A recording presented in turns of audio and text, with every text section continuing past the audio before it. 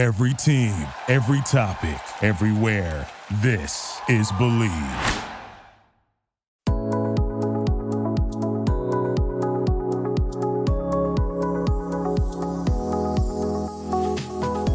Welcome to today's podcast of Chef Special on the Believe Podcast Network, the #1 podcast network for professionals. I am your host, Patrick Honeywell. Today, I have a returning guest, Itzazo Oliaga, International Marketing Manager for Acesur, producer of Spain's La Española olive oils. Itzazo is back to field some specific olive oil questions posed to her by some executive chefs, a pizza world champion, and a senior sourcing manager for food and beverage for an international resort casino group. Itzazo, hey, how are you? Hello, Patrick. Very happy to talk to you again. Okay, you're probably saying, why did I get on this podcast show again with Patrick? We already did one, but yeah, it's interesting. So, in our first podcast, we talked about your position at Acesur, a great company. And I think you guys distribute to over 80, 90 countries, your products. And you shared information on olive oil production, the process. You also gave tips on choosing the right olive oil, different applications for uses at home. And so it was really great. And I had some chefs I spoke with afterwards say, yeah, I listened to the podcast and I liked it. It was great. But I would have asked Itzazo this, or somebody else said, hey, that was really nice. I enjoyed it. I listened to it with my wife. Somebody mentioned a chef, but why didn't you ask her this? I thought that was really interesting. I was curious and I thought, that might be an idea for another show, to ask food professionals, chefs, what they would ask you if they had an opportunity, you being the expert in the olive and olive oil field. So what I did, Itzazo, I reached out to some different awesome chefs and food and beverage professionals and asked them what they would ask you about olive oil and olives if they had the opportunity. Let me tell you who these people are. We've got Executive Chef Felix Napoli. He is the Executive Chef at Hyatt Hotels Corporation. Kyung-Soo Carroll. He is an Executive Chef, Director of Culinary Operations at the resort at Pelican Hill in Newport Beach, California. Tony Gemignani, restaurateur, 13-time world pizza champion.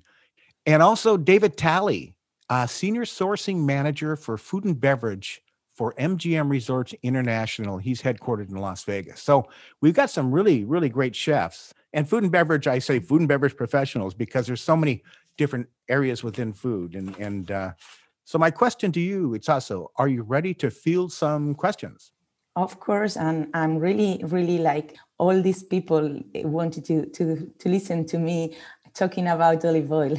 Well, it's interesting because they didn't hesitate. They said, oh, okay, here's my question. And they thought it was pretty cool that I had you to ask, so it's a great opportunity for me to get together with them it's almost like having them here with us and they're asking you. So I'm just the conduit right now. Okay. Okay. Of the question. So here's a question from Chef Felix Napoli, and this is a question I've had too. What is the smoking point for olive oil? And for the listeners, smoking point, I believe, is how high you can get the heat on olive oil before it starts smoking and burning. Exactly. That's the point. I was going to say that, no, because not everybody knows about what is smoking point. Mm-hmm. And the smoking point depends on the variety of the olive oil. Extra virgin olive oil has a lower smoking point, mm-hmm. while, for example, the pure and extra light have a higher one. Mm. This makes that the pure and extra light are more suitable for grilling, cooking, baking, and even deep frying. But to answer exactly the point, and talking about in Celsius, because we are, I'm here in Europe, in mm-hmm. Spain, exactly. Let's say that extra virgin is like 160, while pure is 215, or extra light is 240. Mm. And also, it's not only about exactly olive oil, but Pomace olive oil is also very good for deep frying because it has the same smoking point than extra light. That's interesting. Now, Pomace is not a derivative, but isn't it taken or squeezed from the seeds? The seeds? Yeah, exactly. Okay. Yeah. But it's I don't know why it has had like a very bad advertising, and people used to prefer to cook with seeds oils like sunflower instead of Pomace. But Pomace becomes from the olive, so it's healthier and very, very suitable for deep frying. Okay, here's another question from Felix, Chef Felix. What are the best types of olives for the table, for eating at the table, and or best for using to make olive oil? This is a very interesting question because it's not only related to the flavor, but with the efficiency of the olive itself. I mean, there are a lot of types of olives and with different sizes. And we used to think that the bigger, the best or the most oil I'm going to take from the olive. But that's not true. I mean, there are some types of olives that although pressing them, the quantity of oil that you extract from there is really low. And they used to be more for table olives, like, for example, here, the Gordal. And then there are other types of olives that even smaller, you can take much more olive oil from them than the bigger ones. For example, Arbequina. And it's really, really interesting, this question. I would think, just grab some olives, squeeze out some oil. But I like that kind of clarification. Even a large olive may not have that much oil, maybe a drier type of olive. Interesting. Wow. Here's another question from Chef Felix. What is the actual temperature used in the process for making cold pressed olive oil? Because sometimes you'll see on the label cold pressed olive oil. Exactly. And the churning temperature must not exceed 27 Celsius degrees, because that makes the aromatic compounds are not lost and the oxidation process is not accelerated. I mean, when you press the olive and you want to, the sooner you do it from harvesting, the better, no? And as we talked the other time, the olive oil is like a juice of the oil, so you have to avoid the oxidation. So the lower temperature, the better, and it must not exceed 27 Celsius degrees. So here's a last question from Chef Felix. Is there a way to remove the olive oil smell from the oil? Well, when I listen to this question, for me, it sounds a little bit weird, let's say, because there is no smell in the olive oil or any smell that have to be removed. I mean, the thing is to keep the whole process since the olive grove until the olive oil is bottled in the best way and conditions, so there is not going to be any bad smell. Actually, if you feel that it smells bad, it's because it has any fault. I mean, it's a defect or something like that, and it's not to be removed, but the oil has to be thrown away. No, so. Actually, as said previously, I mean, you have to, it's like a juice. So if you keep it in a good conditions without, I mean, the main enemies of the oil are the air, the light, and the warm when it's really warm. So if you keep them in a good mood, let's say, it's going to be fine. I mean, there is not going to be any smell to be removed. Here's some questions from Kyung-Soo Carroll, Director of Culinary Operations at the resort at Pelican Hill. And his first question was, why is there a myth of not cooking with olive oil? Yeah, well, this is a really interesting question, and it's very related with the first one about the smoking point. I think that many people believe that you can't cook with olive oil because they don't know anything about it, and they think that it's going to provide their food a lot of, smell and flavor. Apart from that, it depends on what do you want to cook. I mean, if you want to cook and do something, let's say grilling, baking, deep frying, the higher smoking point that variety of olive oil has, the better. And also the flavor is going to be softer. If you want your food to have more flavor, let's use extra virgin. That's the reason why we have to educate people not only about what is olive oil and the process itself, but also, the differences in varieties and the performance of each variety in the kitchen. But and also we try to learn people how to cook their local dishes with olive oil. I mean, because many people used to to cook with olive oil, like let's say pasta or Italian dishes or a salad or something like that. But they don't take like a traditional local recipe and try it with olive oil. I understand that you are like afraid. I mean, you imagine that you are cooking always with butter. You think that the result is going to be different. But I invite the people to try with olive oil. Actually, in our social media profiles of La Española olive oil, we used to post the equivalences between butter or margarine and olive oil. So we invite people to try and discover how it, apart from being much more healthy, the recipe is going to be really, really good. Good. Okay, so here's another question from Chef Kyung. He asked, do you believe that olive oil blends, like a 90-10, 80-20, they're more olive oil, but they add other types of oils. Are they good or made just to be able to say they have olive oil in the dish? Yeah, No. They are totally good. Actually, the 90-10 is the extra light olive oil, and 80-20 is the pure one. So they are olive oil. The only difference is that the extra virgin is just the result of the olives pressed. But then here it's a mix from refined, which is not chemical, it's a very natural process, but the word refined sometimes sounds really a little bit like chemical, but it's not chemical. And then with extra virgin olive oil. So they are good, not good, but really good. And as said previously, depending on what do you want to do in the kitchen. And then it's the last question, which country makes the best olive oil and why? Well, I really love when people make me this question because it does not depend on the country. I mean, if it's a good oil, it's going to be good here in Italy, in Greece, or in any other country, a producer of olive oil. If it's a bad one, it's going to be bad, no matter where it came from. So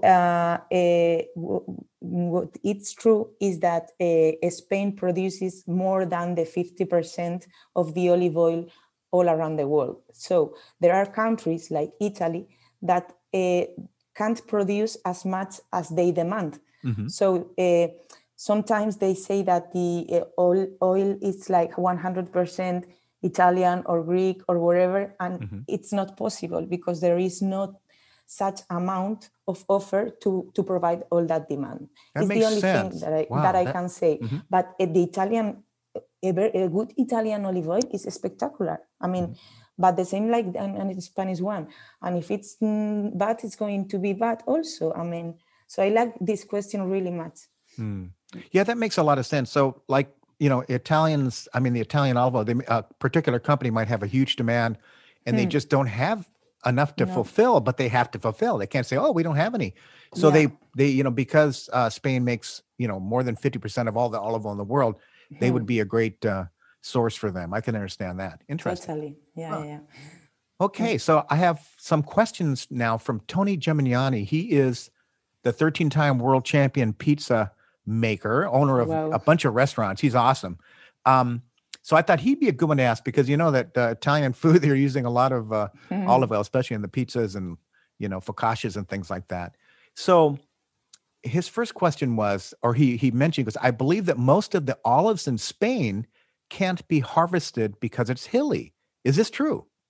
Well, it's an interesting question. Yeah, I thought so too. No, that's not true. There are different methods of harvesting that allow to harvest all the deposition of the field. I mean, it's not related to technology or new methods because they have been harvesting since centuries. So there is not, I mean, probably there are olive groves that are not harvested because they are not, nobody takes care of them or whatever, but not because of the field itself. Okay. Now, just interesting. Are there a lot of olive trees growing in hilly areas? I think I was wondering if it's hard to get to the trees because there's... No, yeah, but it's not. Most of Spain produces more than the 50% of the world. And the area of Andalusia, and especially Jaén, is the area that produces much more about the Spanish olive oil. And usually the land is not hilly, it's just the opposite. So there are not so many areas with hilly fields or something like that. No. Okay. So the next question is kind of relates to what we were just speaking about. He asked, is Spain having the same issues that Italy is having with what he called fake oils, meaning olives used in the oil are not from Spain, but companies are labeling them Spanish olive oil. So like we said, in the case of Italian olive oil, that could have olive oil from another country like Spain, but they still just put it as made in Italy. Do you have anybody doing that with Spanish olive oil? No. I think that actually when we were talking about the good and bad oil, I wanted to clarify this. I mean, sometimes we have to look on the label, the origin, and for example, from ourselves in Acesur and especially La Española olive oil, we guarantee the origin and 100% Spanish olive oil. And it's true that Italians used to buy in bulk and bottle there in Italy and say that is 100% Italian olive oil. We don't do that because we don't need that. No, because you have plenty of olive oil. We have olive oil, enough olive oil to do so. Here's another question from Tony. This is what he says. I hear the new, more efficient way to harvest is not by shaking the trees, but to grow them in bush-like rows and run a tractor that can extract the olives while they grow, or where they grow, and harvest like they harvest grapes and tomatoes. Are you doing this at Acesur? Are you doing it this way? Or are you planting your olives differently than you did years ago? He understood that you get more olives per acre this way with less waste and better quality and riper olives than shaking the trees. Well, interesting question also. I mean, there are different ways of harvesting. Hand picking, shaking, or beating. Depends on the field, depends on the moment of the harvest and other circumstances. I mean, the best way, if you have like a really premium extra virgin olive oil and there is not such, and the land is not very big and everything, and you're going to sell it really premium, hand picking could be like the best way. But also, I mean, shaking or beating, it depends, and it's not going to be worse for the resulted olive oil. I mean, the most important thing is to keep the most quality as possible when pressing, and the resulted oil it's going to be better. I mean, and you have to keep it in a good tank, in a good conditions. I mean, it's not something that is going to affect too much. There are a lot of fake news about all these things. So it's interesting that Tony has asked this because sometimes people think that when beating, we are damaging the environment and everything, and that's not true at all.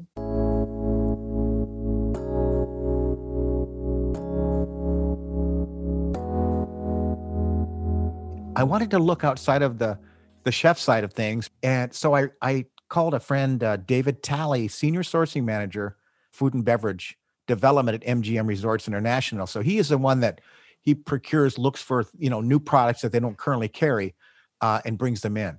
So he has different criteria. He may have chefs that are saying, I want this particular kind of olive oil, or this is what I want.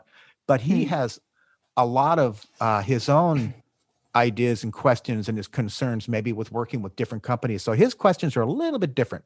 So his first question was, he asked, I would like some insight to sustainability, including processing and packaging.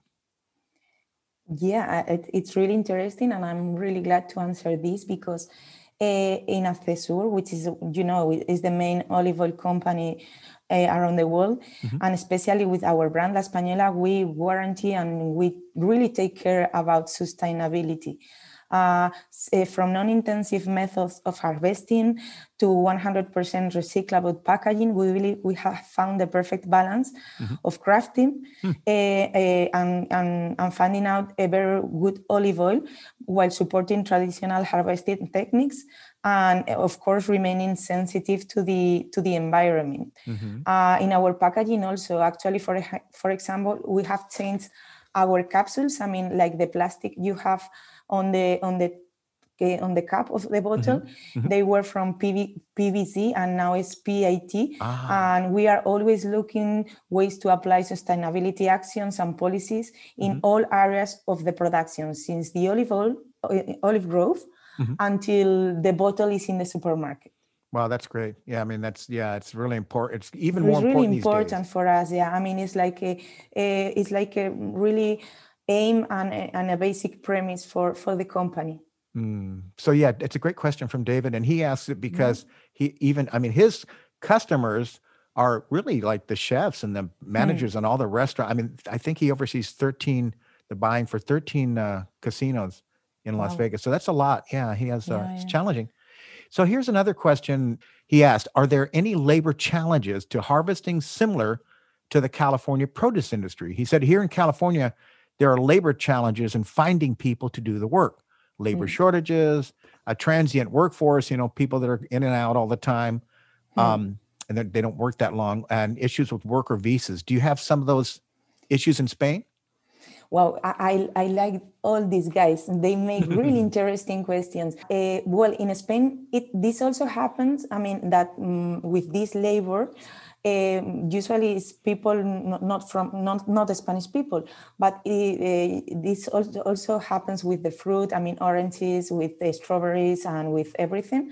And it's difficult to find local people to do this, but in Spain, from Acesur, we work very hard to be sure that our suppliers fulfill like ethical processes and everything. Actually, we have started now like let's say ethical strategy in order to make sure that any people related to us, it's really within good conditions and all this stuff.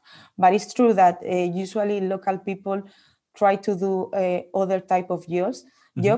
Although even now with the corona and all the economic crisis that we are starting to suffer, I've heard from people that is from Spain and it's not in a very good conditions in terms of economics. And they don't prefer not going, I mean, far away to pick not only olives, but oranges, strawberries, and it depends on the situation. Yeah. Got you. Yeah. Same. We have the same challenges here for sure. So then he had another question. He asked, does the International Olive Council, known as IOC, do they regulate fraudulent activities?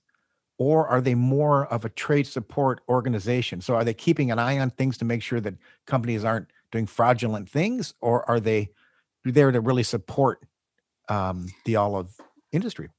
I would say like both, no? I mean, the International Olive Council is the only intergovernmental organization in the world to bring together olive oil and table olive producing and consuming, no? And this place is in a unique position. It's like a forum and authoritative discussion of people interested in olive oil. I mean, because it's intergovernmental, no? It's I think that it's a decisive player. And in terms like we have talked before about sustainability, responsibility for workers or ethics, and all of these. So let's say that both, because it's like the way to take care of the sector, no, itself and the industry of the not only olive oil but also table olives. Well, those are the questions that I had gotten from these gentlemen. Is there a question that they didn't ask you that you'd like to talk about? Anything specific or? No, I think that we have covered, really interesting, because we haven't talked just about the types of olive oil and the performance in the kitchen, but also about the processes and everything. And I mean, it's somehow like, to make a sum up, it's like, even in Spain, people don't know about the process and what is about around the world of the olive oil. And it's really interesting for me that you are giving me this opportunity to talk about olive oil. I'm really happy. I love this sector. I love my country, and I love my job. And I'm really happy to give something, no, to the culture about the olive oil. It's really great to have this opportunity to speak with you about it. And I appreciate your time, and I appreciate you. Me too. I'm super happy of being here. So, hey, listen, thanks again for taking time. Best wishes for your family and yourself, and have a great day today. You too. Bye-bye, Patrick. For all of you listening out there, Chef Special is part of the Bleav Podcast Network. Check it out at bleav.com and follow me on Facebook and Instagram at Patrick Honeywell.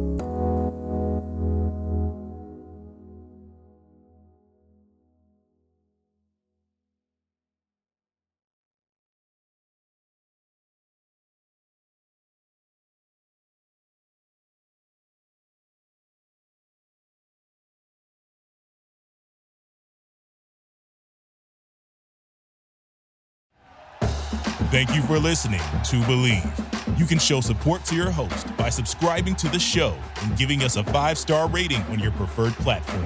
Check us out at Bleav.com and search for BLEAV on YouTube.